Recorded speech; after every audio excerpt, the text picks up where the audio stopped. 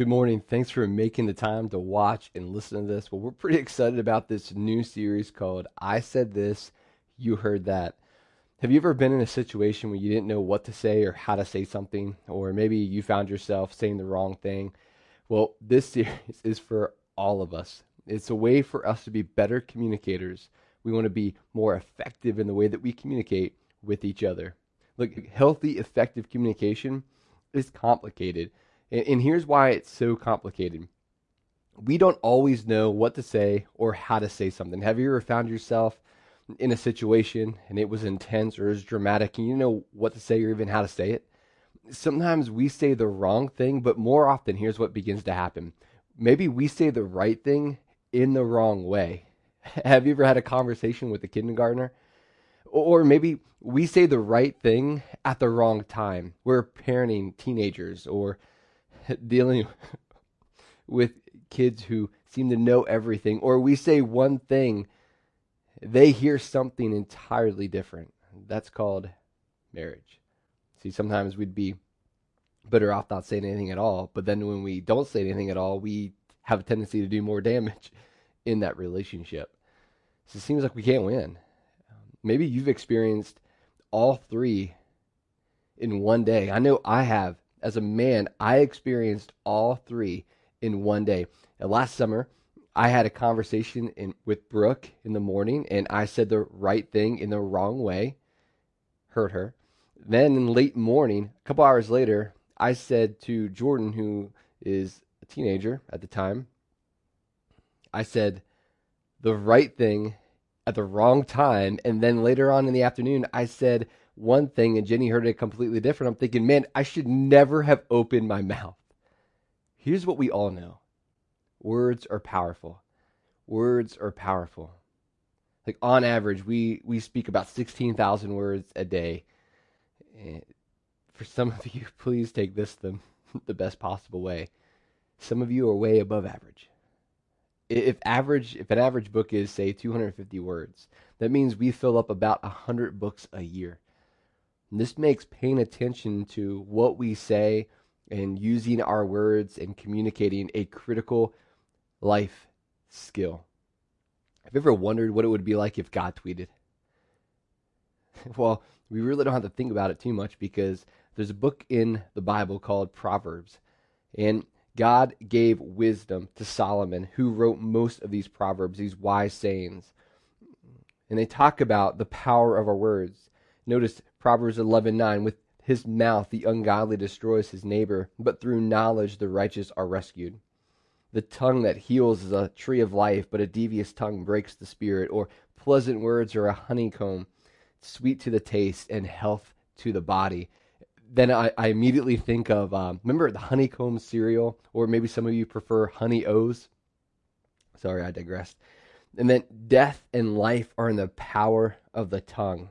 This is Proverbs 18:21. And those who love it will eat of its fruit. See, words, according to God, who inspired Solomon to write these, words are powerful. They can be a force for good, and they could be the root of our demise. Good or demise.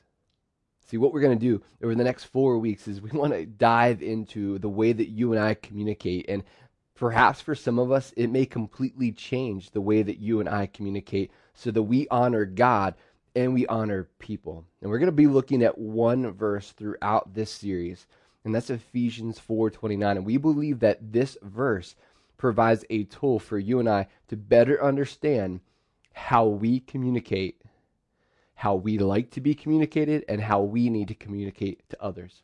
So today, what we want to do is we want to discover two primary ways things go wrong with our words. So we're going to look at Ephesians 4:29, which is in our New Testament, and it's a statement that Paul writes. Now, Paul's a church planner, and he's writing back to a church, and he's encouraging them. And what he wrote was inspired by God. He was inspired by the Holy Spirit to write, which means that we as followers of Jesus, we need to think differently with the words that we use. So if you're a follower of Jesus, this is for us.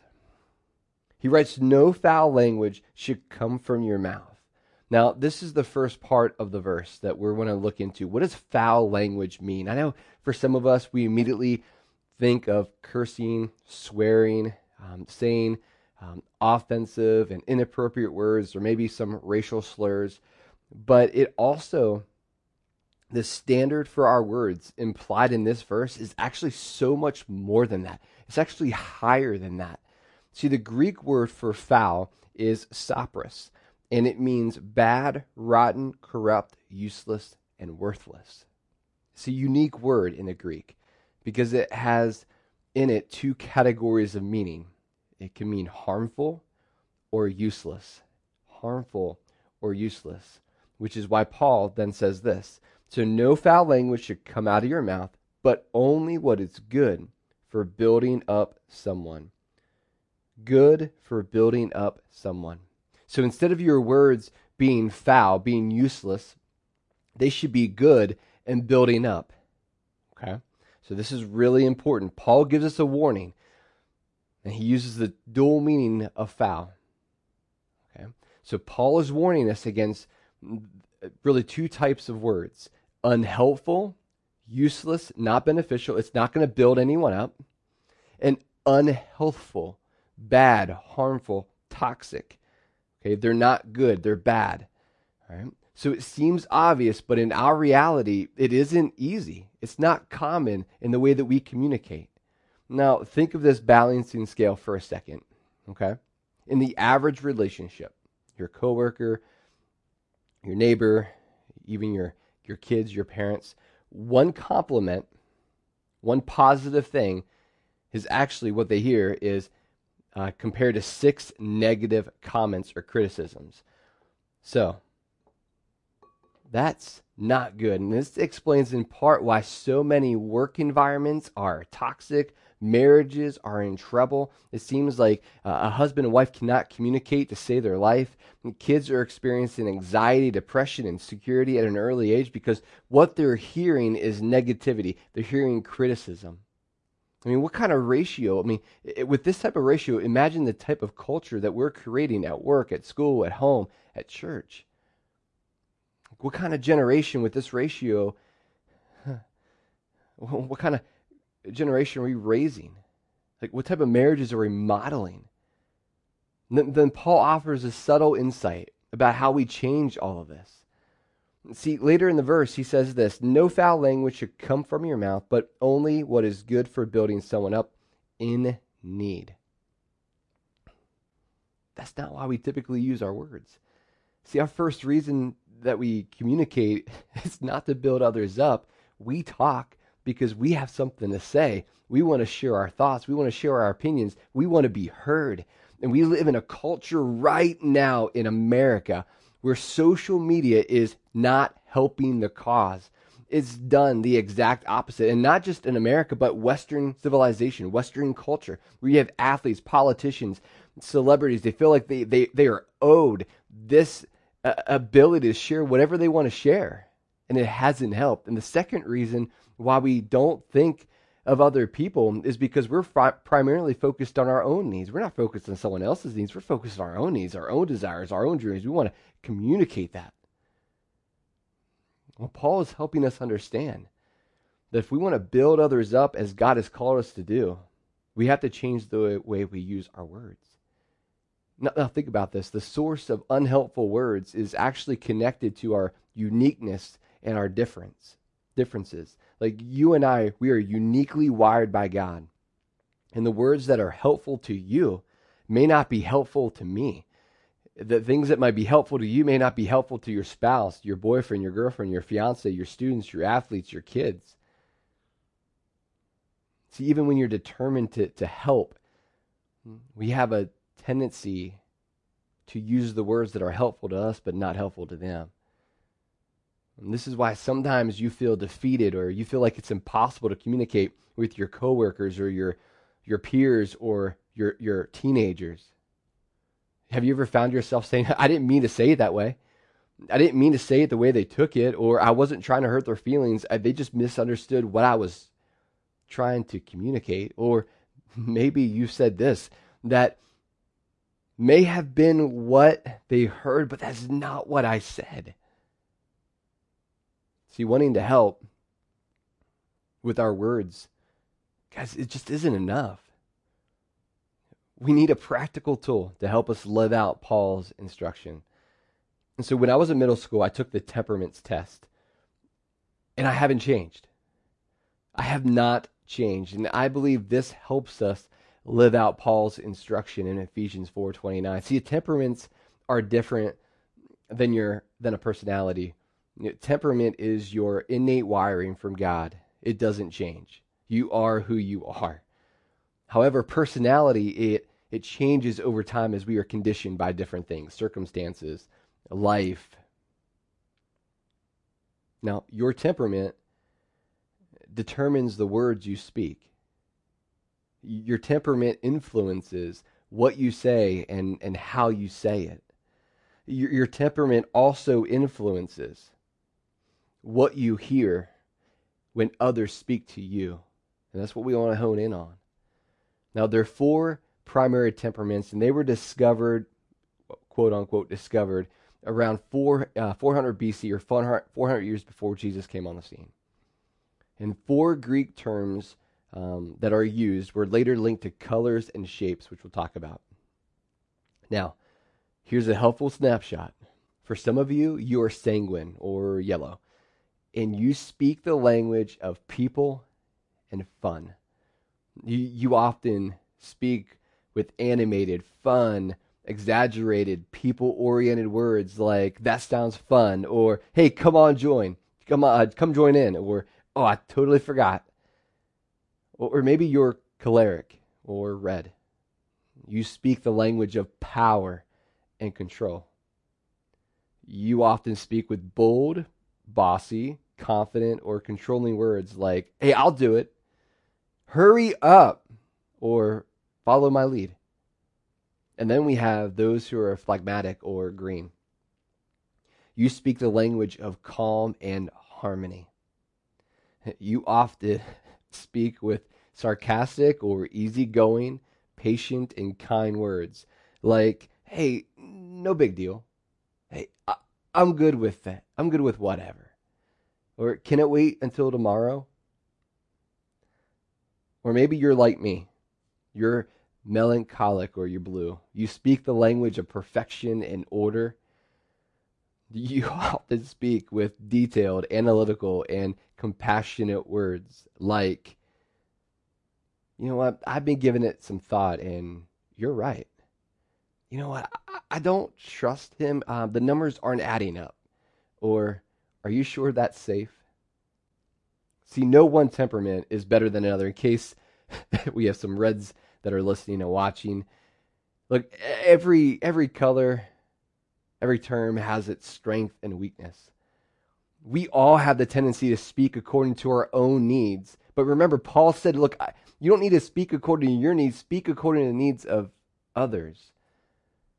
See, not living out this verse can incredibly damage our relationships. I don't know. Have you ever experienced the following? A kid is working on something special for his dad for his birthday at the kitchen. So he's working on it.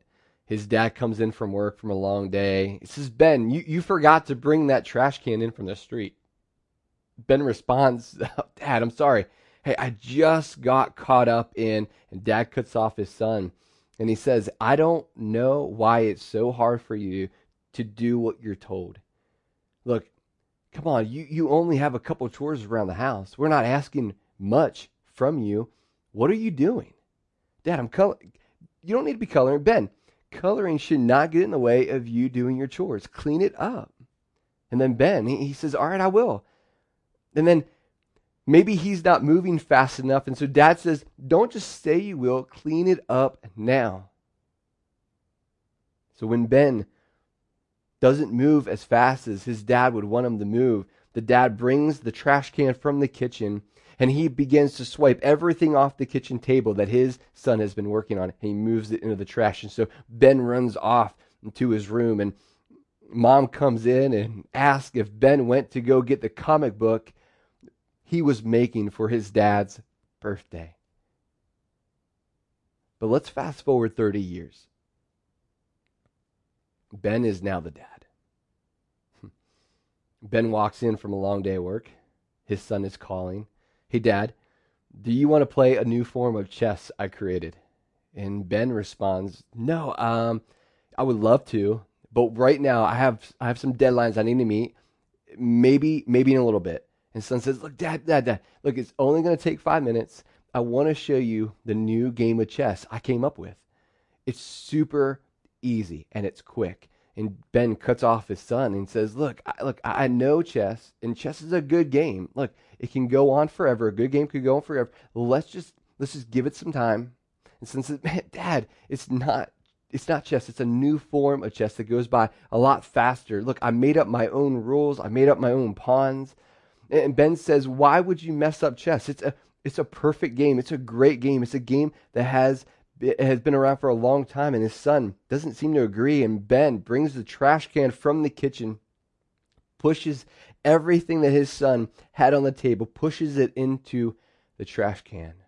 And the wife comes in to get the son to take the son to practice, and she asks Ben, Hey, I see you have the pawns out. Hey, how many times have you played this game? He worked really hard on it. He wanted to show you his creativity. We played a bunch of times. It was fun. It went quick. And Ben begins to take out the pawns that his son worked on so hard out of the trash as they leave. See, here's the deal. Your temperament determines the words you speak. But differences in our temperament are not to be used as an excuse. Look, you and I, we have a choice. The words you use are the words you choose. The words you use are the words that you choose. Okay, so the first step to living out Paul's instruction is understanding why I choose the words that we use. And so the first thing that we want to do is we encourage you to take this online assessment. And maybe you've done this before. It wouldn't hurt to do it again, and do it with your family. Do it with your friends. Do it with some of your teammates. Do it with some of your classmates. Do it with some people that you work with. Get a good understanding of who you're working with and who you're living with. The assessment is free to you. All you have to do is just use your camera, capture the QR code, and it takes you right there. So why is this so important? You remember how we talked about the balance scale and we talked about how we have a 6-to-1 ratio? That what we hear is we hear the cynical things. We hear the things that break us down, the things that tear us down. Those are the things that we hear. And no matter how many positive words, say we want to change it up a little bit and we want to be positive. See, maybe we say a few positive things to our son, our daughter, or our husband or our wife. And what begins to happen, it doesn't really tip the scales much. No, but what happens is when we begin to know that person, things begin to change. See, these words that we use as the temperaments, they were around when Paul wrote Ephesians 4:29. He understood these Greek terms. He understood the labels of these personalities. He understood all of that. But he also knew that no matter how positive we could be, we're not going to change the ratio. And so as followers of Jesus, we have a unique example. See, God knows you better than anyone else because he provided you, he gifted you your temperament. And so when we hear all of the negativity, whether from the enemy, whether from other people, it bogs us down. It leaves us defeated. It leaves us depressed. But because God knows you, because God knows how you're wired, what he does is he uses his word to speak to you in the way that you need to be spoken to. And so what begins to happen is when you begin to hear from God, because he knows you, his words are powerful. His words have weight. But not only does he speak to you through his word, but he speaks to you through other people. See, the friends that I have in my life, they have the privilege, the permission to speak to me the way that I need to be spoken to, the way that I'm wired. Because remember, The way that you like to be talked to may not be what your son, your daughter, it's not how they're wired to be talked to. And so it's important for us as followers of Jesus to know the people in our relationships. And when we begin to know the people in our relationships, we're able to speak to them in the way that they need to be spoken to. And what begins to happen is our words have so much weight that it outweighs that 6-to-1 ratio. It outweighs the criticisms from the enemy. It outweighs the negativity, the insults spoken by other people to them. For some of us, we need to learn what our kids, what our teenagers, what their personality, but where their temperament is. So you guys, we have a unique opportunity.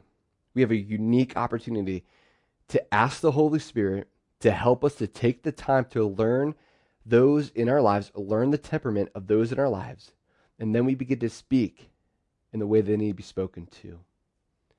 We are following God's example in that.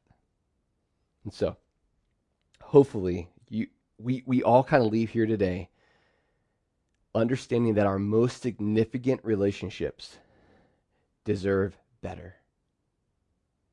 Let's pray. Heavenly Father, we want to first of all thank you for wanting a personal relationship with us.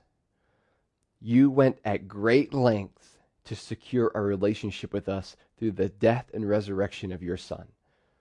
That he took our place so that we could have a personal relationship with you, that we are adopted into your family. And thank you for knowing us. Thank you for wanting a relationship with us. And thank you that when the enemy speaks insults, when friends and family in our lives have said negative things to us that have maybe led us to anxiety and depression and disappointment, but no, you speak to us the way that we need to be spoken to.